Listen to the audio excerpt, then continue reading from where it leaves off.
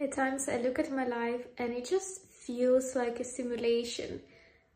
Does it ever feel like a simulation to you?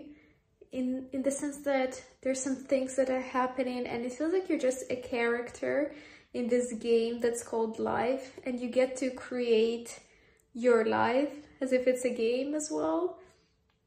And I don't know if it is a simulation or if it's not a simulation, but I find it so useful to think of life in terms of it being a simulation, because then I feel so powerful in terms of creating the life that I want, bringing certain aspects, bringing certain people, doing what I love, and not taking it as seriously as otherwise I would, not taking any problems as seriously as otherwise I would. And I find that frame of reference just so magical. So I also was wondering if anyone else sometimes feels like they play a role, they have a certain character or certain superpower, certain characteristics, certain parts of their life being already drafted out, and other parts of their life being able to draft them by yourself.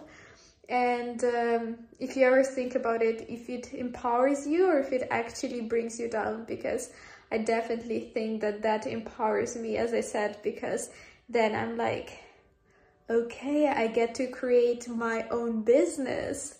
That's exciting. I can do anything in this simulation, and then I get to build a family. I get to create my social media pages, and I don't have to do something that I don't love or don't like.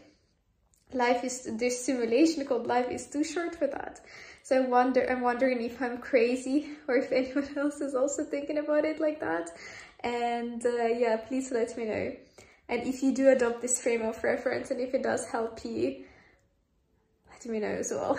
I hope you enjoyed this episode. Welcome to the simulation.